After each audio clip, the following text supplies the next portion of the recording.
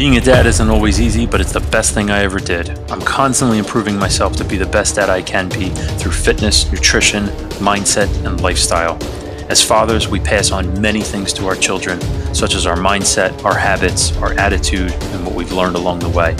Each of these will shape who our children are and who they will become. The Warrior Dad's mission is to help you become the healthiest version of yourself, to hone your edge, and to live with purpose. My name is Jim Bertamy, and this is the Warrior Dads Podcast.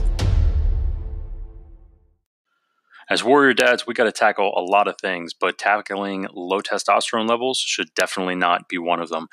We need to keep our testosterone at peak levels, and that is absolutely crucial for all of us. So I'm sure you know all the horrible things associated with low T levels. If you don't, it's definitely not pretty. It's Google search away. But unfortunately, testosterone levels in men have been consistently decreasing over the last 2 decades. And it's actually one of the biggest conversations I have to have when working with men, which is why I decided to create the Warrior Dad's Testosterone Booster Guide and Checklist. It's a free download, and all you have to do is go to checklist.warriordads.com. Just download it, start implementing it, and start to feel the difference. So again, go to checklist.warriordads.com and get your free copy now. Hey guys, thanks for tuning back in for another episode of the Warrior Dads Podcast. Today I have Matt Kubler joining me today, and so I'm really excited to get him on. I met Matt through a mutual friend of ours, and really excited for him to share his story and what he's doing. A lot about leadership today, which is something really, really lacking in my opinion and a lot of other people's opinion out there. So I hope you really enjoy this episode, because I've talked to Matt on a couple of occasions now, and just great guy, very knowledgeable, extremely smart. So really blessed to have him on the show. So Matt is a husband, a father, an active Pennsylvania police officer, a business owner, and an Army veteran, where he served 4 years as an intelligence analyst. Matt has always lived a life of sacrifice and dedication to others, and has devoted his life to helping others through both his professional and personal life. One of those ways is by donating his time speaking to teens and young adults about the importance of leadership in their lives. Matt offers public speaking, mentorship, and leadership consulting services, all while serving his community as a police officer and running his gym, Max Out, and being the co-founder of E4 Strength. Matt, thanks so much for coming on the Warrior Dads Podcast. Thanks, brother. I appreciate it, man. I'm glad we were able to make this happen. Yeah, likewise. So I really just want to get right into it. Just, for anybody that doesn't know who you are, you have a lot of information, of course, on your website, which we'll talk about a little later on. But just give people a brief intro to you. What really led you to the point of where you're at today? How long's your podcast? I'm not any different than anyone else. Everybody's got a journey and a story, but I just happen to be able to get in front of people and share mine, which is a gift and a blessing. My mom told me once when I decided to write a book, I said, "Mom, I'm not sure I'm qualified to write a book." And she said, "Well, everyone has a story to tell, but not everyone can tell a story." And she goes, "I believe you're a storyteller. Tell yours." So that kind of, it sticks in my head all the time when I get in front of a group of people where I'm doing my podcast and interviewing somebody. So that's kind of the type of person I am. I like to tell stories and share stories and inspire people and all that. So yeah. When did she tell you that? How old were you? I was actually, it's kind of a convoluted story, but it happened. I had a moment where I ended up writing 26,000 words, and I'll share that shortly. And I called my mom and I said, I wrote these words and I don't know what to do with it. And she said, "You write a book." And I said, "Well, I don't know if I'm qualified to write a book, Mom. I hadn't read one since 9th grade. This is no lie. So I wrote my book. I published it in 2006. So this was probably around 2002 when I had this conversation with my mom. So from 9th grade, which would have been 1985, until 2002, I read one book cover to cover, and that was Animal Farm. And everything else in my life, every other book I had to do or read in school, I read the first couple pages of each chapter, the front and back dust cover, and pretty much BS'd my way through the entire thing because I was a smoke and mirrors kid. I was able to utilize my intellect to my advantage. I didn't have to put in the work. I could smoke and mirror everything. So we'll go back a little bit. So and that's a big part of understanding my evolution is understanding how I went from a smoke and mirrors kid to a process-driven adult, which is completely the opposite. So, growing up, I'm 48, going to be 49 in April, and I'm from Pottstown. I grew up in town, and my dad left when I was 9 months old. I had an older brother, Andy, who was 2.5 years, almost 3 years older than me, and essentially as my mom, me and my brother for the first 12 years of my life. And my mom worked 3 jobs. She was that quintessential do whatever it takes type mom to make sure her boys were cared for and safe and had a roof over their head and food on the table. But we had public assistance. We lived in Section 8 housing, which wasn't a thing then, but that's what it was. It was low income housing, and we had welfare and WIC and all the other government services helping us. Which without that we wouldn't have probably survived. But I didn't. I say that it's everybody's got that picture painting ability of wow, down and out type family. But the reality was we had a lot of love in our house, so it didn't feel like, even though we knew we were poor, we didn't feel like we were unhappy being poor, because my mom was just that type of person that could make the best out of any situation and always put a positive spin on everything. And she was a consistent giver of love, and you felt that. So it wasn't like while it was tough that we felt like we were hopeless. Does that make sense? Yeah, absolutely. You hear about that a lot, is that I think a lot of times the way people judge that we were poor is that they don't have a lot of stuff. Maybe they don't have a lot of opportunity, or they're struggling with their bills, but that doesn't mean that like you said, that you can't be happy. Right. And you do hear that a lot about millionaires, billionaires that are very unhappy, even though they have a lot of stuff, they have all that money. And then you hear about people that have nothing and they're extremely happy. So I think that's great. I agree 100%. And it's, I've always lived a life, to this day, where money is not a driving force behind my decision making, and it doesn't dictate my daily joy. Is money great? Yeah, it certainly does help a lot of things, but it's certainly not the be all and end all in how I determine whether or not I'm successful or living a happy life. So, and that's, I think, more of just a priority. It's where does it fit into your scale of priorities? And obviously, as the breadwinner for my family, I have to go out and earn and provide enough income for a family to be where I feel we should be. But it's certainly not what my bank account says doesn't determine whether or not I feel like I'm making a contribution to the world or not. So, but to go back a little bit, and like I said, I'm 48, and grew up in Pottstown. My dad left when I was 9 months old, and growing up without a dad was tough. He would come and go into our lives. There wasn't a consistent visiting. And even when he would come and pick us up for a weekend, oftentimes he would take us to my grandmother's, his mother's house, and drop us off and then come get us on Sunday and bring us home. It wasn't necessarily a visit. It was just a removal of us from my mother for a weekend for whatever reason he felt he needed to do it, because it probably would have been better if he didn't, because it was very clear to me and my brother that he didn't care and that we weren't a priority. And while I learned a lot about love and unconditional love and hard work and perseverance and all that from my mom, I didn't get the male influence in the early parts of my life because my dad was so random in his connectivity with us. So, and I noticed that was missing. Like it wasn't something that I had to figure out. It was very apparent that I was missing that, and so was my brother. And my brother was autistic before there was autism.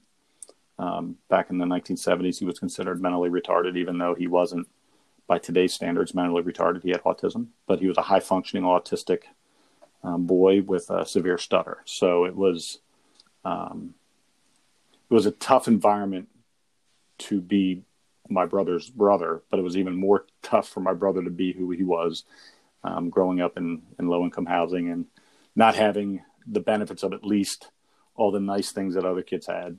So when you're poor and you have a brother who is learning disabled and had a very severe stutter, like the worst stutter you've probably ever heard. His eyes would roll in his head, his face would contort, and he just couldn't get sense of that. And it was uncomfortable to be around it, but it was 10 times more uncomfortable to have it. So while I do reference that a lot when I speak, that it was tough to be his brother when he was having episodes, I always clarify to say that it wasn't remotely in the same stratosphere of difficult as it was for my brother to be himself.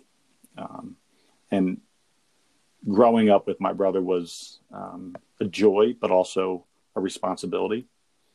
I had, even though I was 2.5 years younger, I was the older brother by proxy. And I had to fight every day for him, because every day was somebody calling him a retard or making fun of his stutter or picking on him and making him feel upset, which would cause his, with autism, he also had hyperactivity disorder. So basically ADHD before it was a thing. And his ears would get red and you would just see his face get flushed. And when that would happen, stuttering became 100 times worse. So it just compounded things when he would feel that stress. So I would do the only thing I knew how to do, which was go up and punch whoever was doing it in the face. And that wasn't always a positive outcome for me. I lost a lot of fights. I learned how to take a punch. I learned how to delay my brother's suffering so that he could either get home and get away from it, or occupy the person who was picking on him long enough to where they forgot about picking on my brother. So it was a daily responsibility of mine to make sure my brother was safe. Mm-hmm. And I took that with pride. I loved the fact that I took care of my brother, but I also I didn't get a chance to have as much of a normal childhood because of that. And I felt almost at times that I had to live two different lives, because my brother, like, I didn't have people come to my house. My brother never had and I tell people this story all the time, that my brother never had anybody call his house and ask him to come out to play or invite him to a birthday party or sleepover or anything. Never once did I ever see that happen. But it also affected me because I didn't invite people to our house for sleepovers or birthday parties or anything like that, because I didn't want the awkwardness of my brother to be involved in my relationships with people. Does that make sense? Yeah. I felt guilty about it, but then I also felt like I was almost helping him because I didn't put him in a position, but maybe I wasn't. It was like this conflict I had in my head all the time as a kid. Like, why can't I have a normal life where I have friends come over and all that? It wasn't that kind of situation in our house. So, and that sucked. To be honest with you, it just sucked. It sucked because I couldn't share my brother, the person that I loved and admired for his strength and his courage. I couldn't bring him out into the open when we were real young. He went to a different school, so it was like this. He was a secret almost. Mm-hmm. And it's amazing to this day where I have, I had been on social media. There's people that I, maybe was not real close with growing up, that I'm now engaged with as an adult, who had no idea I had a brother. Wow, really? Yeah, and I feel horrible about that. It's not a proud moment for me to have that many people not know the most important person that I ever met in my life. It's sure. Very difficult to know that was, whether it was intentional or not, was kept a secret. So, because you mentioned he was high functioning, so it was more just the stutter issue and him being able to deal with other people and crowds and things like that? Yeah, it was the layers. I will say the stuttering was the single most driving force behind the social interaction, simply because he couldn't speak a sentence without having the face contorting and all that kind of stuff. So, and it's when you sit back and get a chance to write a book about your life, and you relive your life all over again as you're writing a book, you get to see all the little like stuff pops back in your head that you'd never really paid attention to or thought of or thought you had remembered until you really started digging into the details of your life. My brother and his stutter, I could finish his sentences. Like I knew what he was going to say when he was going to say it every single time. And I didn't know why I knew that or how I knew that. I just remember my mom would always say, stop finishing your brother's sentences. And I'm like, well, he can't do it on his own. So I'm trying to keep him from having to prolong the stuttering. So I just knew what he wanted. And he would always go, yeah, that. Or thanks, Matt. Or like, I always knew. And it wasn't until I went in the military and then became a cop that I realized that I could read people like there was no tomorrow. Like I could identify minor little micro changes in their facial expressions. Like I saw everything. It was almost like, you remember the movie A Beautiful Mind when you would see numbers in the air, stuff like that. That's the way it feels when I'm interacting with people. I can see everything.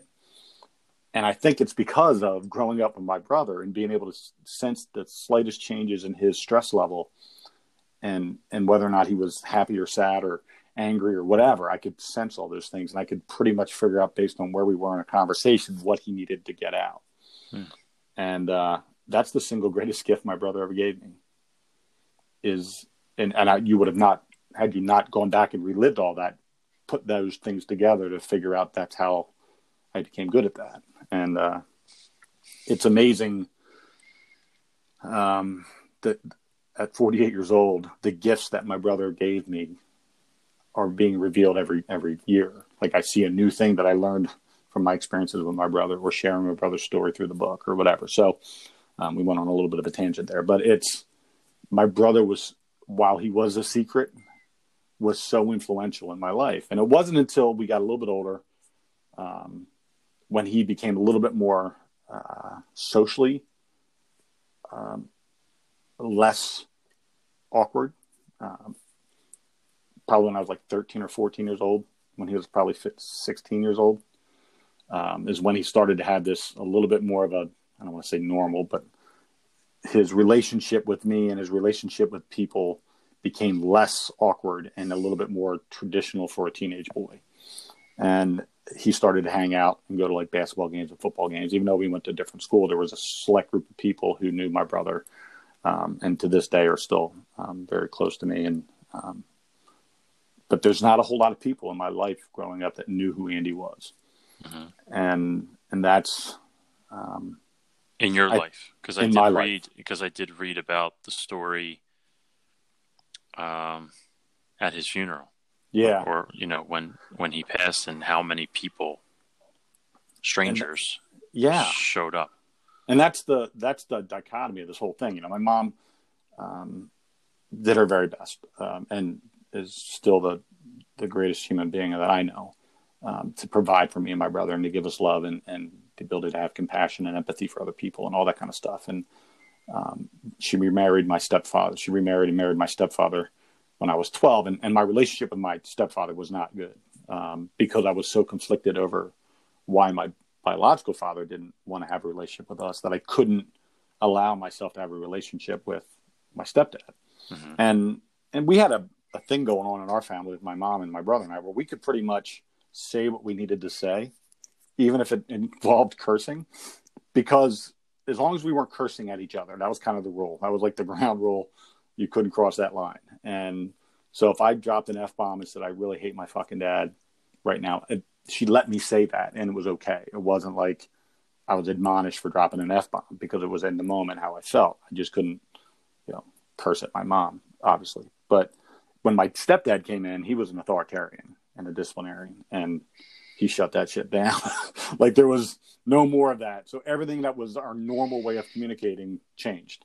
Mm-hmm. And I resented him for it. And I didn't begin to really appreciate the value of my stepfather in my life until I got out of the Army. So it was like 22, 23 years old by the time I really started to appreciate him and what he had done in my life, and as far as being a husband to my mom and a provider for our family. So, but my brother and I never really sort of gelled with my stepdad. And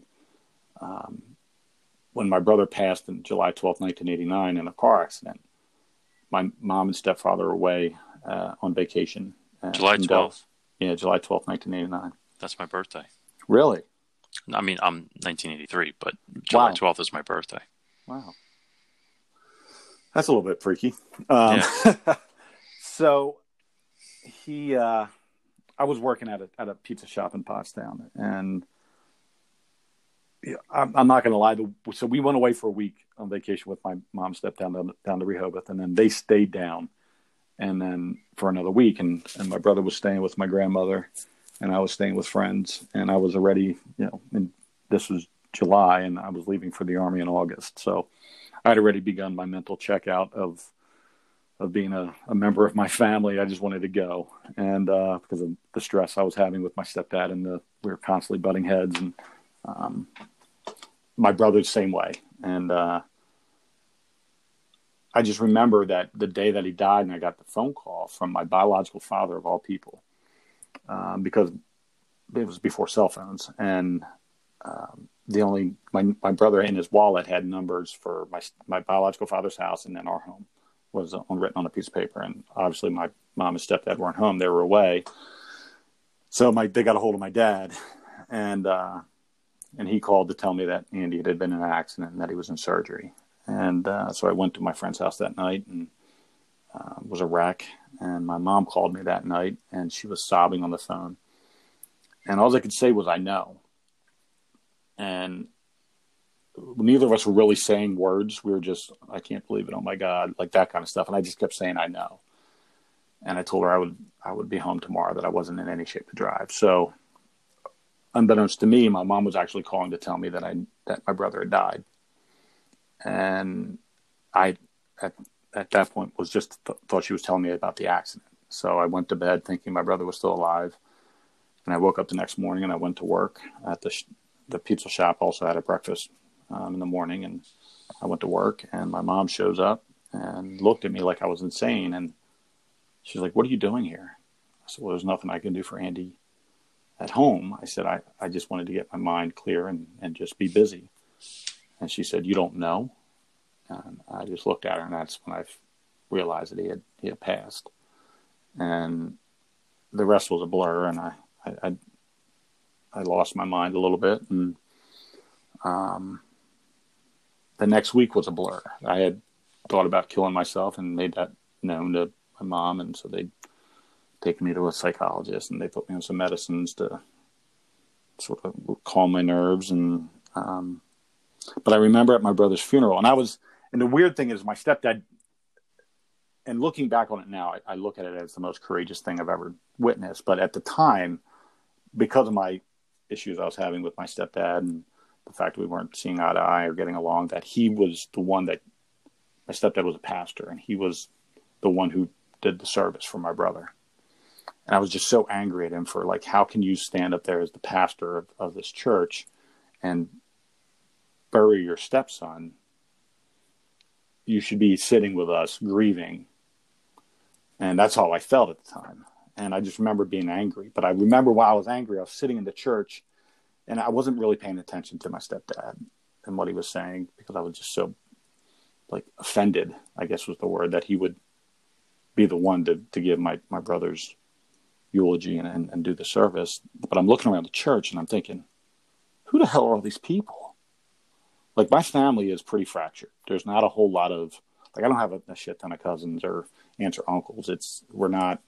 We weren't a very close family. And even if we were close, there's just not that many of them. But there was probably 1,000 people at the church. And I just kept thinking to myself, like, who are all these people? And it wasn't until much later where I realized who they were. My brother, every summer in high school, a very good found Christy. I don't know if you read any parts of the book at all, but Christy and Billy and Aunt Darlene were kind of like family to us. And we lived together multiple times throughout the first 12 years of my life. And we were pretty much two single moms and 4 kids. Well, Christy was dating a guy whose dad ran a camp, and it was a Methodist camp. And my brother, Christy thought it'd be a good idea for my brother to go to camp in the summer and do some, working, essentially cutting grass and things like that. So for 4 years, he went every summer. He would leave in, June and come back in August to this camp. And so I didn't know anybody at the camp. I didn't go to the camp. I didn't attend the camp. So I didn't really know anything about that part of my brother's life. I just knew that he really enjoyed it and that he would come back happier. But I realized much later that all the people that came to my brother's funeral were the people that he had met along the way in those 4 years at camp.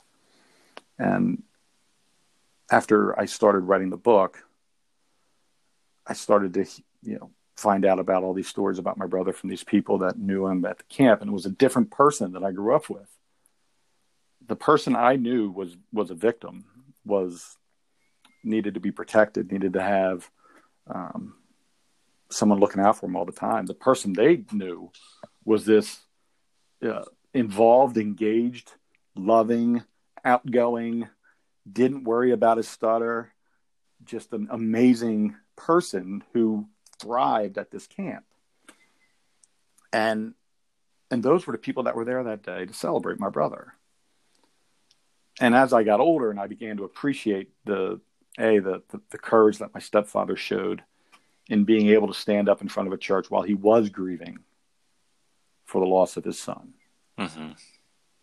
At the time, that's not how I was seeing it, but looking back on it and being now a mature adult who has the ability to handle his emotions a little bit better, I recognize the strength my stepfather showed. And I'm so in awe of the fact that my brother, the person that I knew, had the ability to be so engaging and so outgoing in a place where he felt the safest. And that he touched so many lives during those 4 summers. And for me, that's like a revelation. I spent 13 years after my brother died in a depression, massive depression. Looking back on it's PTSD. Essentially PTSD is just your brain's inability to cope with a trauma that it wasn't prepared for. Mm-hmm. And I'd lived my entire life thinking that my brother was going to live in my house till I died. Right? He was just going to be a part of my life. That's just what I envisioned of my life.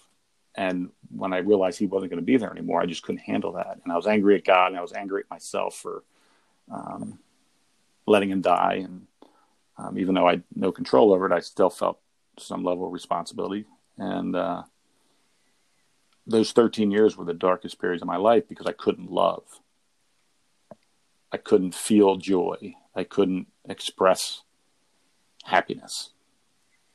So how did it affect you while you were deployed? Because you left right in the next month. Yeah. So when you don't, I have, and I said earlier, I'm a smoke and mirrors guy. I can adapt to just about anything and make it work, even if it's not natural, even if it's not real, even if it's not what I want. I can make things work. And I think I just sort of adapted. And I put those feelings of sorrow and sadness away. And I just sort of became this different version of me. One that didn't have to have those feelings on a continuous basis. They were there every day. They came out at night usually when I laid in my bed. And I found alcohol and found out that was a really good way of not thinking or feeling, as if I just drank. I engaged in reckless behaviors and didn't care what the consequence was physically to me. Even when I got out of the military, became a cop. I was the first person to go into a dangerous environment and didn't care. I remember my first year on the job, I went into a house with a guy who had his wife hostage, and I was ready to either get killed or kill him. I didn't care. And the guy killed himself right in front of me. And I remember not feeling anything. Like, I was like, yeah, whatever, dude. I was going to do it or you were. Like, I didn't have any logical, emotional reaction to things. Mm-hmm. Everything was just sort of very black or white. And even, I met my wife, and my wife's beautiful, amazing. And I remember thinking, she's beautiful and amazing. And in my head, I loved her. Like, she's the one I want to spend the rest of my life with. But my heart, I couldn't give that to her. Like everything I was doing was smoke and mirrors. And I use that a lot because that's really what it was. It was just, I could fake it till I made it. And I just I was hoping maybe that I would get out of whatever funk it is. And I knew the funk I was in. It wasn't a secret. I wasn't confused by it. I knew why I was feeling that way. And then we got pregnant and had my daughter 3 months after we got married. We got pregnant. And so 9 months later, actually she was premature. So like 8.5 months, 7.5 months later, we had a baby. And I remember when she was born and I looked at her and I felt the responsibility as being a father, but I didn't feel that heart connection. And I thought that was really sad and completely messed up. Yeah. And I remember calling my best friend and I said, listen, I think I'm broken. He goes, what do you mean? I said, I'm not feeling anything for my child. Like, I don't have that joy in my heart. I have a responsibility. Like, this is part of my job now to take care of her. But I didn't have that, that everybody talks about. Oh my God, your newborn baby, this overwhelming emotion. And I just didn't have that. And it weighed on me. And it affected our marriage. I wasn't a very patient husband. I wasn't a very patient father. I did all the things I was supposed to do. The fatherly checklist, I provided, I protected, all the things I was supposed to do. But I didn't give the love and joy and all that to my wife and child. And I regret that deeply. But I also know that had I not gone through that, I wouldn't be where I am today. And I wished I could have gotten out of that cycle earlier of depression, but I just couldn't figure a way out of it. And it wasn't. When did you break out of it? Well, I talked about in the very beginning when we talked about, when my mom say that, not everybody has a story to tell, but not everybody can tell a story. Well, that's kind of how this came to be. So 9/11 happens, and I get the crazy idea to become a United States Federal Air Marshal. 9/12, I saw President Bush came on the TV and said he was reenacting the Sky Marshal program, and that became the United States Federal Air Marshal program very quickly under the FAA, and they had this massive hiring wave, and I was one of the first ones hired in that wave. And my wife said, absolutely not, you're not taking that job. And I said, well, I have to. And my wife, if nothing, she's loyal and she ride or dies, right? She's one of those kind of women. She's with me for life. And I think she saw my potential and what I could become. And that's why she stayed, because I honestly didn't give her too many reasons to stay. I didn't abuse her. I wasn't a philanderer. I didn't do any of those things. I just wasn't present in our relationship for a long time. Uh-huh. And so I took the job and I left for 4.5 months to the middle of nowhere in New Mexico to go train with Delta Force and Navy SEALs, and got the best training of my life, and came back. And right before I got the job, we found out we were pregnant again. And so she was pregnant when I went away for those 4.5 months, and I came back and we had our son Andrew in September of 2012. And I named him after my brother. And I'm not going to lie to you, I didn't want to have another kid because I was deathly afraid that I was just going to repeat the cycle again, that I wasn't going to be able to be present for my kid. Uh-huh. And did you feel anything? I did. Andrew? So it was weird. It wasn't what I thought it would be. I thought I was just going to go through the same process again that I did with Becca. But what I felt was it was almost like I saw something familiar when he was born. Like I recognized him. It wasn't love. It wasn't like this euphoria, but it was like, I know you. And that was like, it stuck in my head. Like, is this maybe I'm thinking, is my brother revealing himself to me or something, like weird stuff like that. But my son just looked familiar. And a few months after he was born, we had family over, and my grandmother, who's my stepfather's mom, came over as part of this group of people that came, and she gave me a gift. Now, when you have a new baby, rarely does the dad really involved in the gift receiving, right? It's usually right. Onesies and stuff like that, diapers and whatever. Yeah. So, usually it's the guys going to watch TV or stand in the kitchen and talk about whatever nonsense we talk about. But my grandmother requested that I be in the room during the gifts. And so she hands me this box, and I open it, and inside of it is a quilt. And at zero point in time in my life have I ever been a quilt guy. So I kind of assumed that it was a mistake. So I put it back in the box, and I handed it back to her. And I said, "Nan, I'm pretty sure this is probably for Lauren." She goes, "No." And there's 3 women in my life I'm afraid of: my wife, my mother, and my grandmother. And when they look at you, you kind of know when you're in trouble. And I'd had that look many times in my life. And she looked at me, she goes, "Just look at it."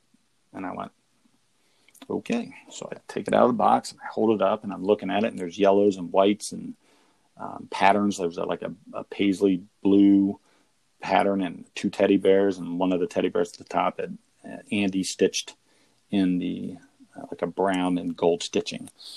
And that was the thing that triggered me. And that, because I named my son Andrew. Mm-hmm. And Andy's reserved for my brother. And when I saw the Andy, I'm like, oh my God, that was his work shirt. His name on his work, like his shirt. And then all of a sudden, all the other colors and pattern began to, like, I pictured my brother in every single piece of clothing that was made into this quilt. And what had happened was the week that my brother was staying with my grandmother when he died, when my mom and stepdad were on vacation, she had kept all his clothes for 13 years. And in the attic in like a plastic bag. And for whatever reason, and I don't know why now and not when my daughter was born, that she decided it was time to hand me or get this quilt made, but she handed me a tangible piece of my brother that I could feel and smell, and I could smell my brother in the clothes. And it was the most overwhelmingly powerful emotional moment of my life. I just had this wave, and I'm starting to choke up saying it. I had this wave of just release, like, take over my body. And I felt this like burden was being removed from me. And I just held that quilt. And after everybody left, I went down to my office in the basement, and I took the quilt down, and it was like 9:00 at night. And I sat there and I cried for like an hour. And all of a sudden I said, I got to write some memories down. And as growing up, I was always, when I was sad, I would write poetry or a song or whatever. So writing was kind of like my outlet. And I sat down and I wrote memories of my brother. And every time I would have a memory done, I would save it into a file. And they just kept coming. It was like a motion picture in my head of memories. And I just kept writing about them. And I came up the next morning at 7:30 in the morning after writing all night long with 26,000 words of memories of my brother. Now, that's a lot of words. My book is 68,000 words, and it's 160 pages or whatever. And so I wrote a fourth of a book, essentially, in one night. And when I opened the door, and this was the part when I kind of knew things were going to be okay. And so I opened up my basement door, and the kitchen window faces the east. And the sunlight was coming through the window, and it literally comes right through the basement door when you open it. And it was the first time in forever, I don't even know if I ever noticed it since living in that house, that the sun came through that window. And I saw the light coming in, and I saw every ray of color in that light. Like it was almost like a rainbow within the light, and I could see the flecks of dust and everything. And I just remember staring at it going, how have I not seen that? Like, why am I not aware that this is a morning occurrence every day in my house? Like, that is so beautiful. And I just felt this warmth. And I told my wife that morning, I said, I'm going to be okay. She's like, what do you mean? I said, I'm going to be okay. And that was how much lighter did you feel after that? My heart felt, I wouldn't say everything was out. Like I didn't release all that guilt, but I felt like there was hope and that I had an ability to process what happened. And I think the thing I really did that day was I forgave God. and 'cause I was angry at God for taking my brother, and I was angry for being left alone, because that's what I felt. I felt alone, and that day I forgave God, and that sort of changed things in my life, because I wasn't angry, and I, that was 2002. So in the 17 years since, I've realized how powerful an emotion anger is, and how it can blind you to the greatness and the things that are in your life that should be bringing you joy, even though you go through things in life, and you're going to hit trials and tribulations throughout your life. How you react to them, and how you allow emotions to overtake your thought processes is very powerful. And that was the transformational moment for me, to where I now was able to sort of see who I was and what I had been doing and where I'd screwed up, and how I could begin to make things better. Wow. That's quite a story. Oh yeah. Trust me. It's the one that, and I tell people this, I don't speak publicly about my brother because I want to be a public speaker. Mm-hmm. I speak about my brother because I want people to understand how amazingly important he was in my life. And when I go on a stage and I share that story I just shared, I 100% end up crying. And it's because I literally go back and relive it every time. And if people ask me why, after, my brother's been dead for 30 years, how is it that I'm still that emotionally attached to my brother? And I say, the day that I'm not is the day I don't want to live anymore. I feel like it's a very odd question, personally. I just feel as soon as you said that question out loud, my eyebrows just completely went down, and I'm like thinking to myself, what? Because everybody's who would ask that? I would never even think to ask that question. It gets asked often. Really? How am I still so emotionally attached to my brother? And are people just emotional robots? I don't get that. Like, how it's about, I don't know, honoring your brother, getting on the stage and talking and doing all the things you do. You're honoring your brother and keeping his spirit alive. I think people are afraid of feeling. Like, I look forward to every opportunity I get to relive that moment, even the hardest moments, again, mm-hmm. because it reminds me of many things. Number one, it reminds me of the love I shared with my brother. It reminds me of the love I didn't share for 13 years. It reminds me of the gift of having the ability to share my brother with the world. Like I told you before, he was a secret for a long time. Mm-hmm. And he's not a secret anymore. So he's got friends. He's got people that love him that never met him. There are people that named their kids after my brother. They built a gymnasium at this camp and named it after my brother. There's so many honoring moments of my brother that happened the day that he died and are continuing to happen 30 years later. And to me, that's my mission in life, is to live a life that he would be proud of, number one. Number two is to make sure that everybody knew my brother the way that I knew him. And then hopefully the journey that I took and the things that I went through after his death and how I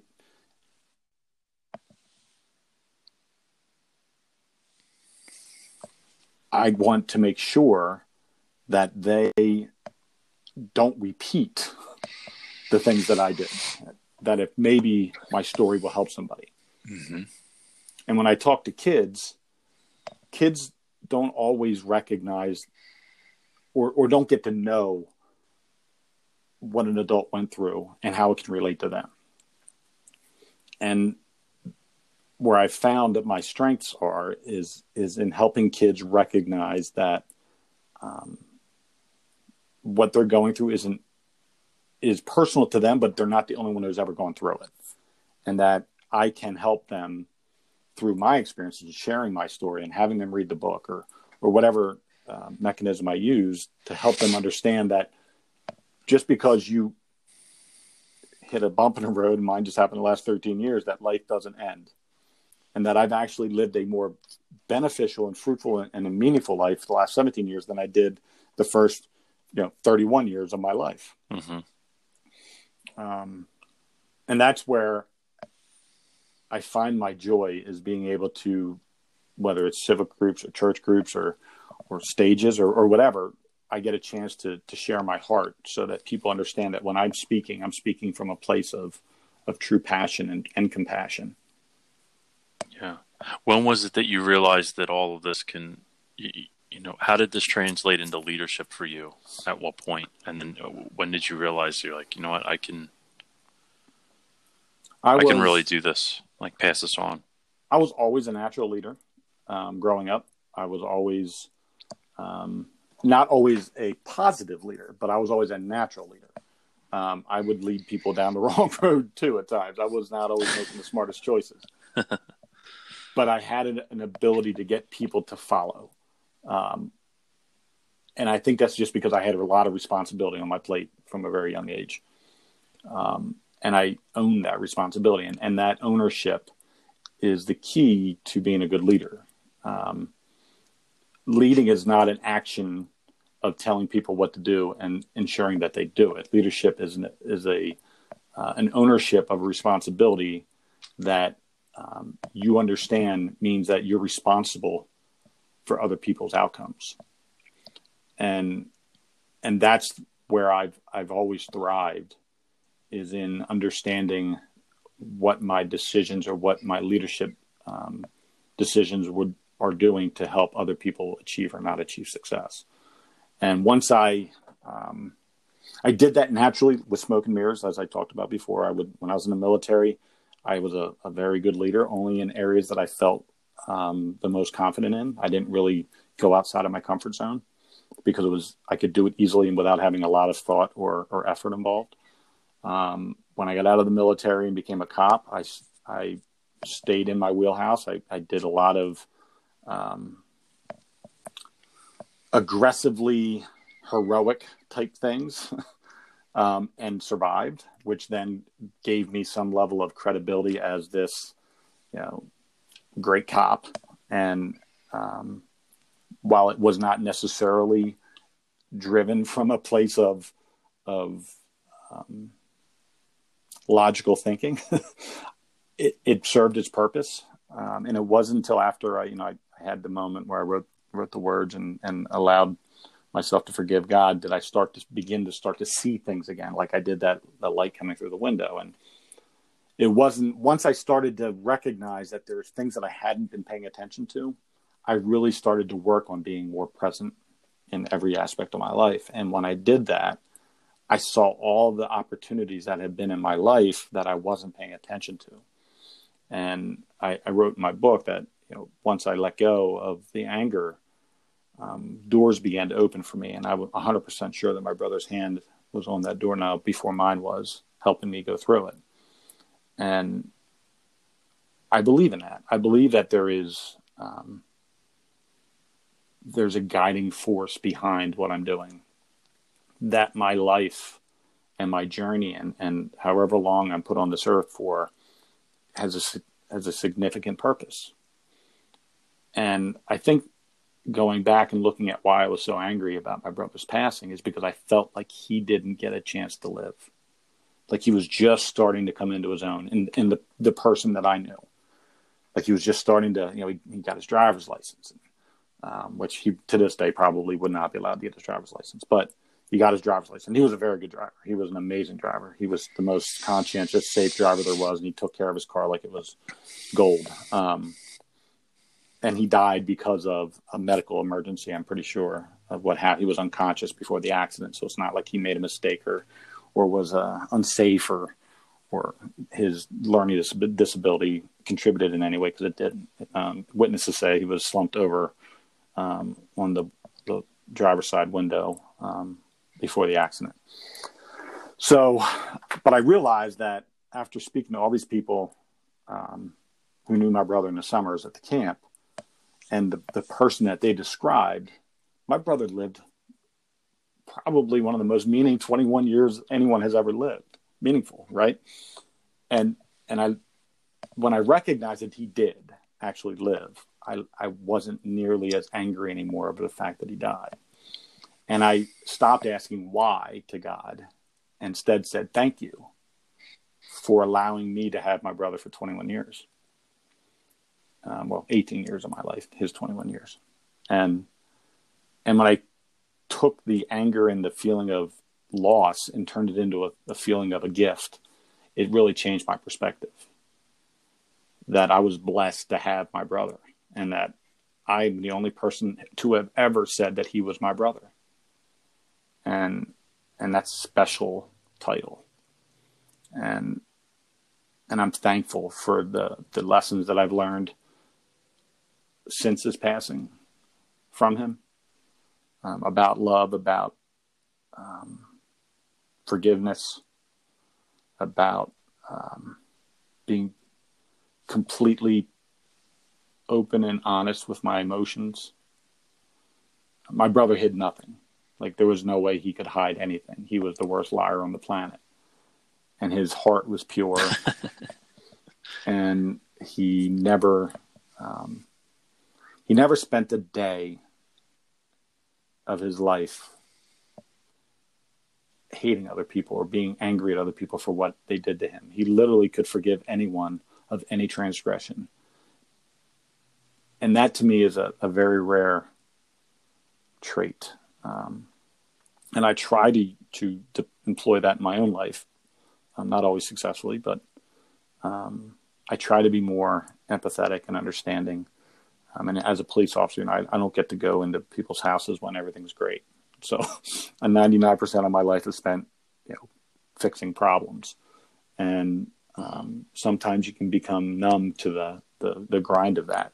But I'm very much more aware of not just being in this, what problem is this right now, and how do I get out of this situation so I can go have a cup of coffee or whatever. It's more about trying to understand the depth of the problem, and maybe being a beacon of hope for someone who may not feel they have any. Yeah. It sounds like your brother was your greatest teacher. And as you're sitting here talking, I'm thinking to myself, I'm also thinking about your dad. And I can't help think that maybe, because you think of, why things happen, and you try to come up with a reason, and maybe you never know exactly why, but, maybe it sounds intelligent and you go with it. And I'm thinking, from being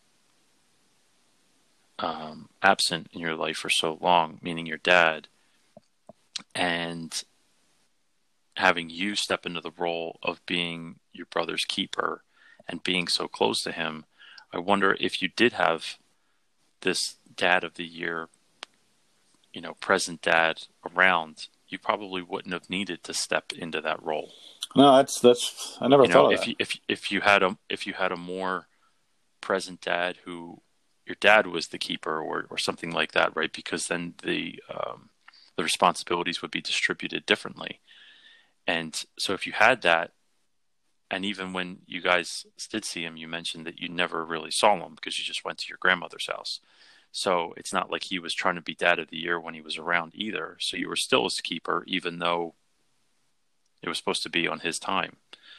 So I just couldn't, I don't know. It was just something that came into my mind as you were talking. And I'm like, maybe this is exactly what needed to happen, even though it's of course sad that, you lost him, but then of course that taught you a great lesson as well.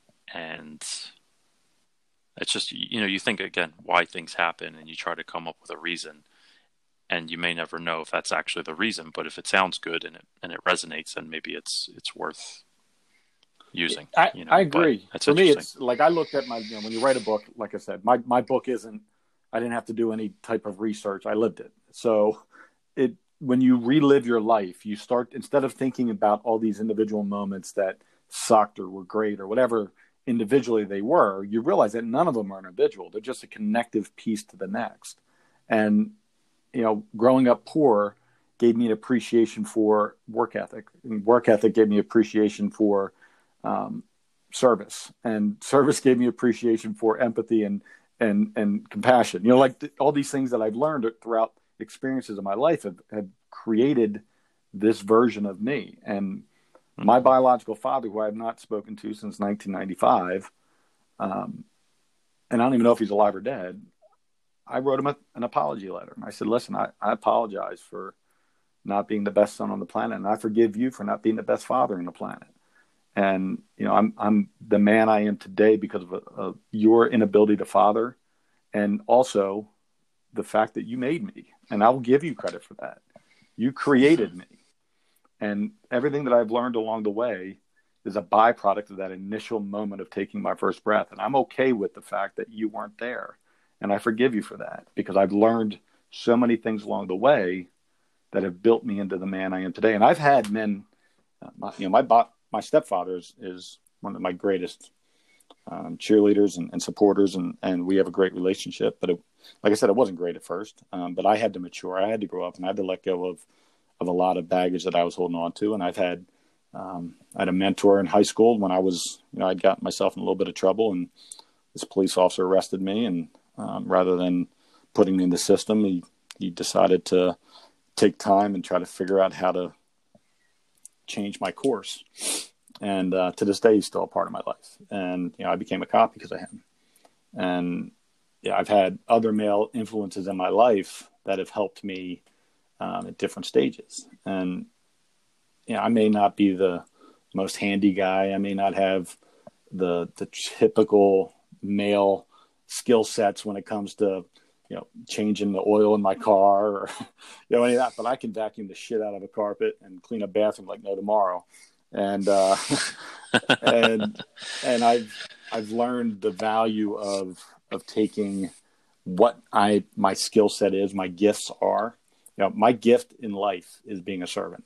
I will do whatever it takes to help other people. And it's always been, even when I was in my dark periods, I was helping people, but I was just doing it on autopilot. I didn't have a purpose or intention behind it. It was just intrinsically who I am. But now that I know that's who I am every day and who I will always want to be, I'm more cognizant of my daily interactions and how can they be used as impactful moments in not only my life, but somebody else's life. And that's why kids are very important to me, because I don't have a whole lot of patience for fixing broken human beings that are adults, because there's just way too much baggage and garbage to scrape away to get to the truth and then to begin to work. Kids are inherently sponges. They want to become better. They want to learn. They want to grow. And it just takes one person with the proper vantage point to help a kid figure out who they are and where they want to be. And, it starts with helping a kid figure out what their strengths and weaknesses are. It helps kids understand the importance of accountability and responsibility and leadership. And kids need structure. They want structure. Kids that have no structure or have everything handed to them are the ones that end up most often in some sort of crisis later on in life, because they don't have the tools, they don't have the grit or the resiliency to overcome or make it through the tough periods.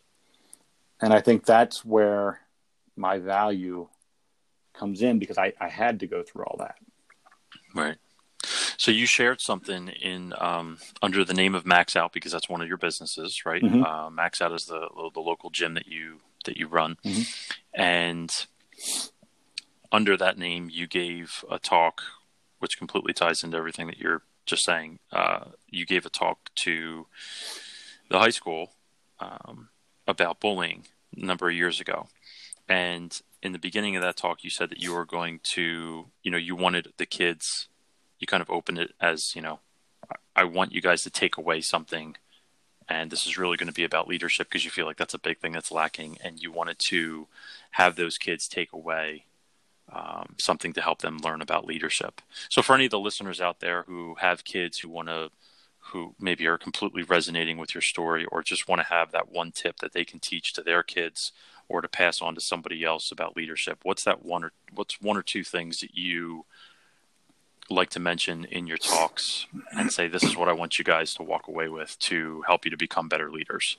I think specifically with the bullying epidemic, and it's been around since the dawn of time, right?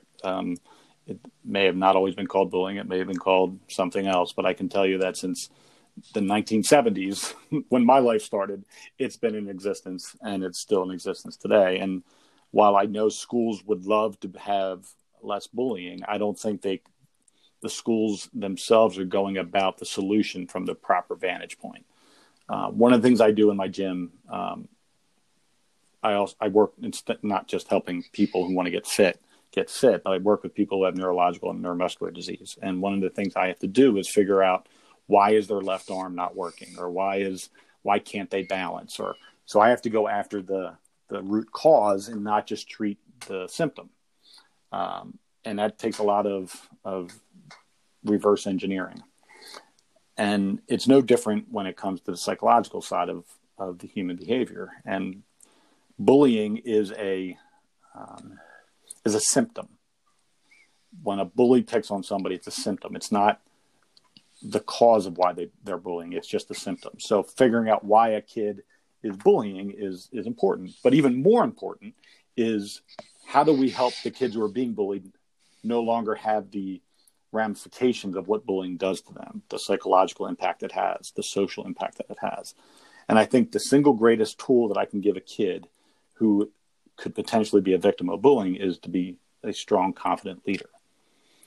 Bullies inherently will not pick on the ones that have self-confidence and are leaders and have the ability to navigate through life a little bit more effectively, knowing that they have strengths, weaknesses, and what those are, and how to minimize the weaknesses and emphasize their strengths, and then learn how to help others do that.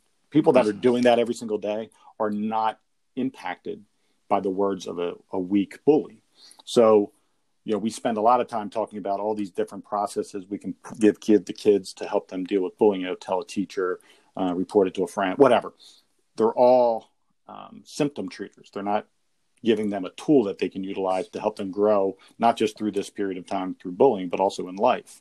So I believe that the cause and the symptom of bullying can be treated and dealt with by creating more leaders, not focusing in on how to fix the bully, but how to reduce the number of potential victims that a bully has to impact.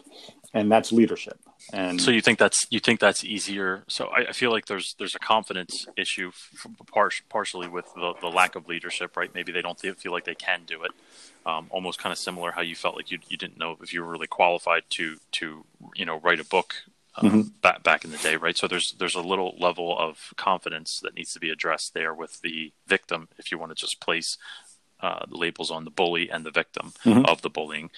And so you have to increase the confidence, but then with the bullying, I feel like there's also a respect issue, respect for other people, and then also not projecting usually what's probably happening at home if you just kind of be very general with it. And of course there's, specific cases for specific people.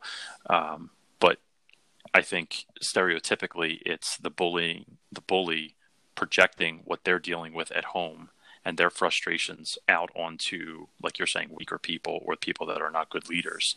So I think you think it's easier to address the victim and build the victim up instead of addressing the respect issue and that from the aspect of the bully.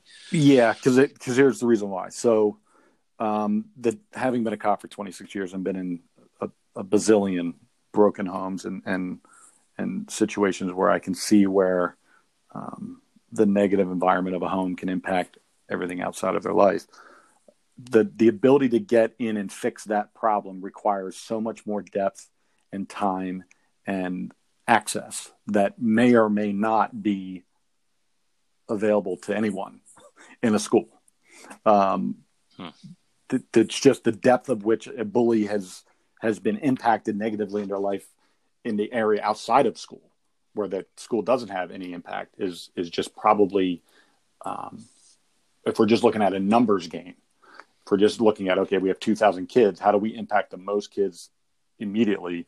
The most impactful way is to create a mechanism by which kids learn how to become leaders. And what I've found the most is when I ask kids to define what a leader is, most kids have no idea. Like, they think it's a title. Like, what are some of the answers you get? The president, or, like it's all title driven. Like, everybody is given titles as leaders and not understanding the mechanism of what a leader is. So I gave a definition. I created this, whether it's thorough enough or not, I don't know, but I think it's a simplistic, most effective way to get kids to understand is a leader is simply somebody who gives of their time, energy, and effort to help someone else find success. That's it. That's all a leader is. You can grow that exponentially and impact more people, but ultimately what a leader does is just gives of their time, energy, and effort to help someone else find success. And during those talks, I give out examples of what does it mean to find success. And I'll say, how many of you have ever helped a friend through a problem? Everybody raise their hand. I said, well, at that moment, you're a leader. I said, how many people have ever saw a kid being bullied and help the kid get out of that situation and take them to a safe place? Everybody raised their hand. I said, in that moment, you're a leader. I said, and being a leader is something you can do as many times a day as you want without anybody ever criticizing you. It is literally the single greatest thing you can do is to help somebody. And if you want to open the door for somebody who has their hands full of books, you were a leader at that very moment because you did something for them to help them. And it's the minute you start to recognize that leadership is nothing more than helping other people, then all of a sudden it becomes an addictive drug. Helping people becomes addictive. And when your mindset is in a servant mode versus a receiving mode, you see more opportunities. I have kids every day, and I tell them to keep a log when I mentor kids. And we do a weekly, bi-weekly mentoring sessions, and I have them write down opportunities they either saw and didn't act on or saw and acted on where they could have helped somebody. And it starts off 5 or 6 a day, maybe. And as they become more aware of looking for those things, they see 30 to 40. And it's amazing when you can get a kid to open their mind up to seeing what's around them, being more present in moments. It gives them this confidence in knowing that they have control over outcomes. And that's what a kid doesn't have at 15 years old is control. Everything's told them what they can and can't do, and rightfully so. But when you give the kid the tool that allows them to control outcomes positively so that someone else feels like, they've had a better moment in time, and you feel better for giving them that moment in time. And it's an addictive process. And for me, my success in mentoring kids has been through creating that mindset in them. And it's just a process I take them through. So for me, that's the key to it all is if I can give kids the opportunity to shift their mindset because kids live in the moment, but they live in a moment and it becomes exponentially bigger than actually what it is. Like, my girlfriend didn't text me back. That will screw up their entire day, right? It's you got to give them some level of understanding how to control things in their own mind and in their life. Yeah. And to me, if you do that, bullies the person they're trying to bully won't have time for that nonsense because they're too busy seeking out ways to help people. That your nonsense is really not impacting me at all because my mindset has completely changed. Yeah. So as a police officer, as a dad, and as somebody who's just punched the people that were picking on your brother, how important do you think it is because I love all combative sports, and I'm recovering from a jiu-jitsu injury, as I think you know, and in that journey to leadership and then encouragement, do you ever recommend the victims learn, because I think it can be achieved also, leadership can be achieved also in self-defense, in taking some kind of self-defense class. Do you ever recommend that as well? Maybe on the side, maybe not in the full room or something like that. But is that something, like, again, as a dad, as a police officer, the things that you've seen, how important do you think it is for people to know how to defend themselves if they're ever in situations like that, that can't be de-escalated with words or just by, potentially walking away?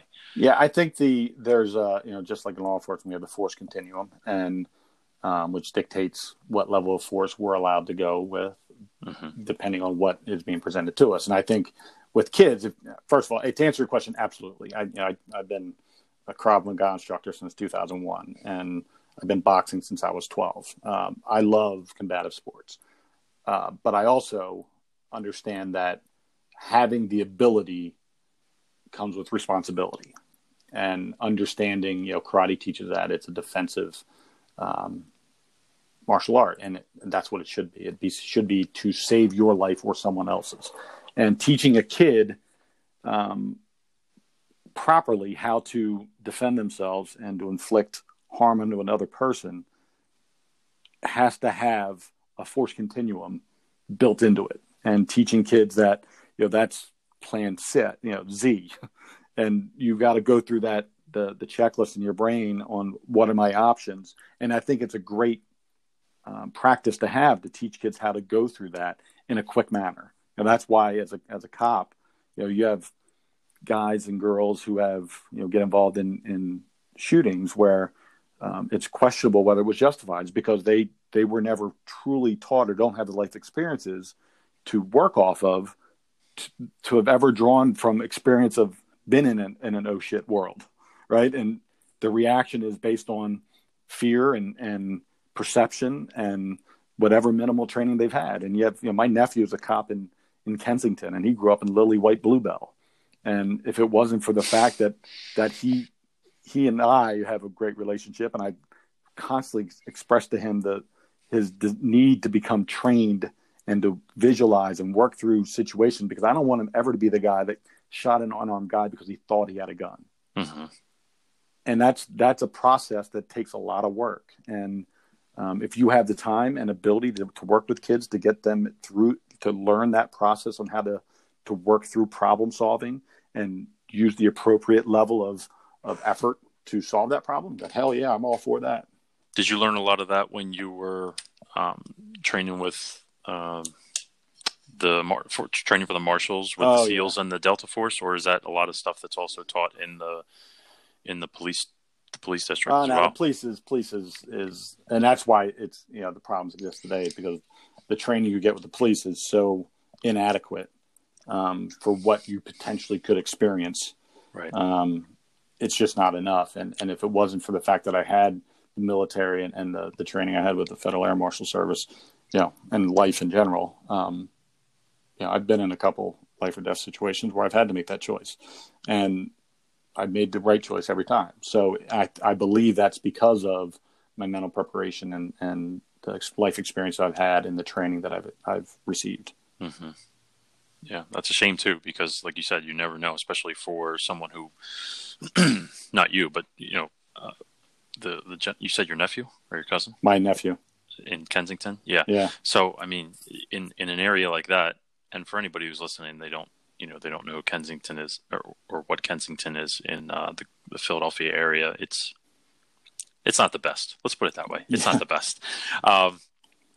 So I grew up not too far from there, so I know the area, and I actually worked down there when I got out of college. So you don't know, like you said, the situation that you could be walking into, and really nobody knows anything. People ask me, why do I carry a gun? People ask me, why do I carry a blade? People ask me, well, why do you do jiu-jitsu? You're 36 years old. Why do you do jiu-jitsu? And so you just, one, because I like it, and two, you just really never know what's going to happen. We didn't have the talks of active shooters when I was in grade school and high school. We didn't have lockdown drills back then, but we do now. My son is 7 years old, and they have drills that they go through at their school, and because you're in the district as well. So we didn't have those kinds of talks. So you know what? You don't have the privilege of walking out your door and knowing exactly what's going to happen every single time, and being prepared and just having that edge that could save your life, somebody else's life. Isn't it worth it? Isn't it worth doing something like that? Plus, you should have fun along the way, because it is fun. And in most of those things, and all that kind of training that you were doing with the SEALs and the Delta, I'm sure you were getting a pretty good ass workout out of it too, right? So you're making yourself stronger mentally, physically. You're learning a skill that could save your life, somebody else's life, etc. You're having fun at the same time, and you're just becoming a better person. And in a world that we're living today, I don't think that that's a bad thing. No, I agree. So for me, it's one of those things where, I'll give you an example. My son wants to be Special Forces kill terrorists. That's what he wants to do. He's 17 years old. If it was up to him, he'd enlist in the military. Special Forces what? And kill terrorists. Like, that's all he wants to do with his life. That's been his dream since he was a kid, is to go in the military and follow in my footsteps and do all that kind of stuff, which is great. But I also know that my son is a late bloomer emotionally and maturing as far as his emotional maturity. And I know that I was as well. And if, I was lucky enough that when I enlisted in the Army, there was no war. We weren't in conflict. It wasn't until, 2 years later when I went to the Gulf War that I actually had to go into a conflict zone. But today's kid, since 2001, there hasn't been a year that we're not in conflict. So every kid is potentially going into harm's way. And where you're at maturity-wise and where you're at in understanding the realities of life and the complexities of life and the responsibility of actions at that level has a lot to do with your maturity level. And I know my son is not ready for that. So I'm making him go to college and go ROTC, because I need him to have that 4-year window of opportunity to learn and grow and become a better leader and a better, more prepared soldier. And I also want him to lead men and not have to be the one following. And that's my role as a father, is to make sure he's prepared. I've trained him in self-defense and Krav Maga and boxing, and he has those skills. And we work daily on understanding when in the most appropriate manner by which those get used, if necessary. And I think part of the responsibility of whether it's a father or a mother or a mentor or someone who's training kids as a personal trainer or in martial arts or whatever, is understanding the totality of a child's life and where they fit in that equation of helping them grow and become a better person. Mm-hmm. And simply giving somebody skill sets without the understanding the other areas of the life and where they're at in their advancement mature wise is probably a little bit reckless, in that you're just giving somebody, it's like handing somebody a gun and a permit and saying you can now carry a gun, and never having any type of training and understanding. Don't get me started on that. So, but it's, and I'm a pro-gun guy, but I am not a pro-gun guy for people that have zero idea of when to deploy it and when the proper timing and situation is, and how to do it safely without shooting themselves in the thigh or, that's what I mean. That's what I mean. Yeah. Like I'm the same way. You have to have some kind of training. Especially if you're going to, carry on. You just want to buy a gun, you want to go to the shooting range. And of course, you still need to know, how to handle it and not sweep the range, and everybody else on it. But if you're going to carry on a daily basis, absolutely. I mean, it should be mandatory. Yep.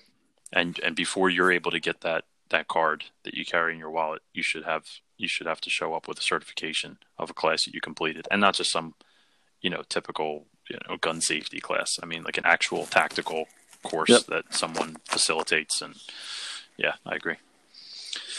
Well, Matt, this was awesome. I can't let you go yet because I have 10 questions for you. As you know, with every show, we end with 10 questions inspired by James Lipton and Bernard Pivot. So you ready to go? Yeah, let's get it. Who is your hero? My mother. What excites you? Helping kids. What turns you off? Wow, there's so many things to choose from. I'm going to say the thing that turns me off the most is fake people. Yeah, that's a good one. What is your favorite sound? I love you. What is your least favorite sound? When I hear my wife say Matthew. Using that full name. Yeah. What is your favorite quote or saying? Hard work beats talent when talent doesn't work hard. I like that. In a couple words, what should a dad be? Ooh. Number one, I'll use three. A dad is a leader. A dad is a provider. And a dad is a constant source of love for their child. And in a couple words, what should a dad not be? Oh, wow. So many of those. A dad should not be, he should not take his own, project himself and his own shortcomings onto his children. Mm-hmm.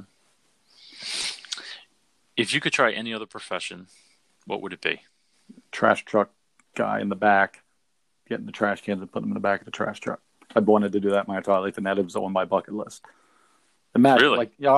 My entire life, I've always been admired by the fact that somebody gets to ride on the back of a trash truck, standing on a little ledge and holding onto a piece of metal, and just jumps on and off the trash truck and yells "go" to the driver every time they're ready to go to the next house. I always wanted to do that. Hey, it might not still be too late. You just tell them you want to volunteer one day. That's it. I'm doing it. They'll let a police officer do that. Sure. Say, if you don't do it, I'll lock you up. And finally, what would you like to be remembered for? Oh, man.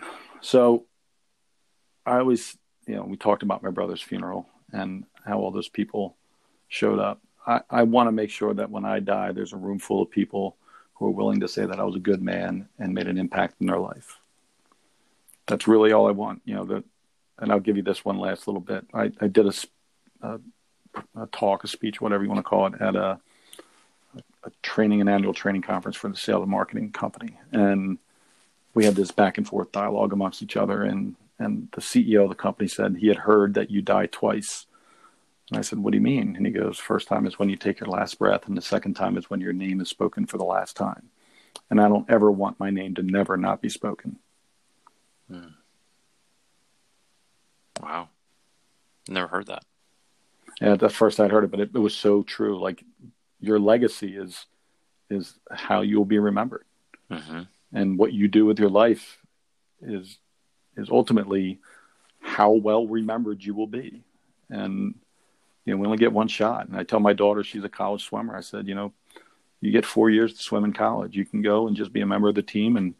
And I said, or you can go out and be the greatest to ever do it, or anything in between. And it all comes down to talent, effort, and your commitment to the sport. And my daughter's going to graduate Bloomsburg University this year as the single greatest female swimmer in the history of that school program. That's 160 years.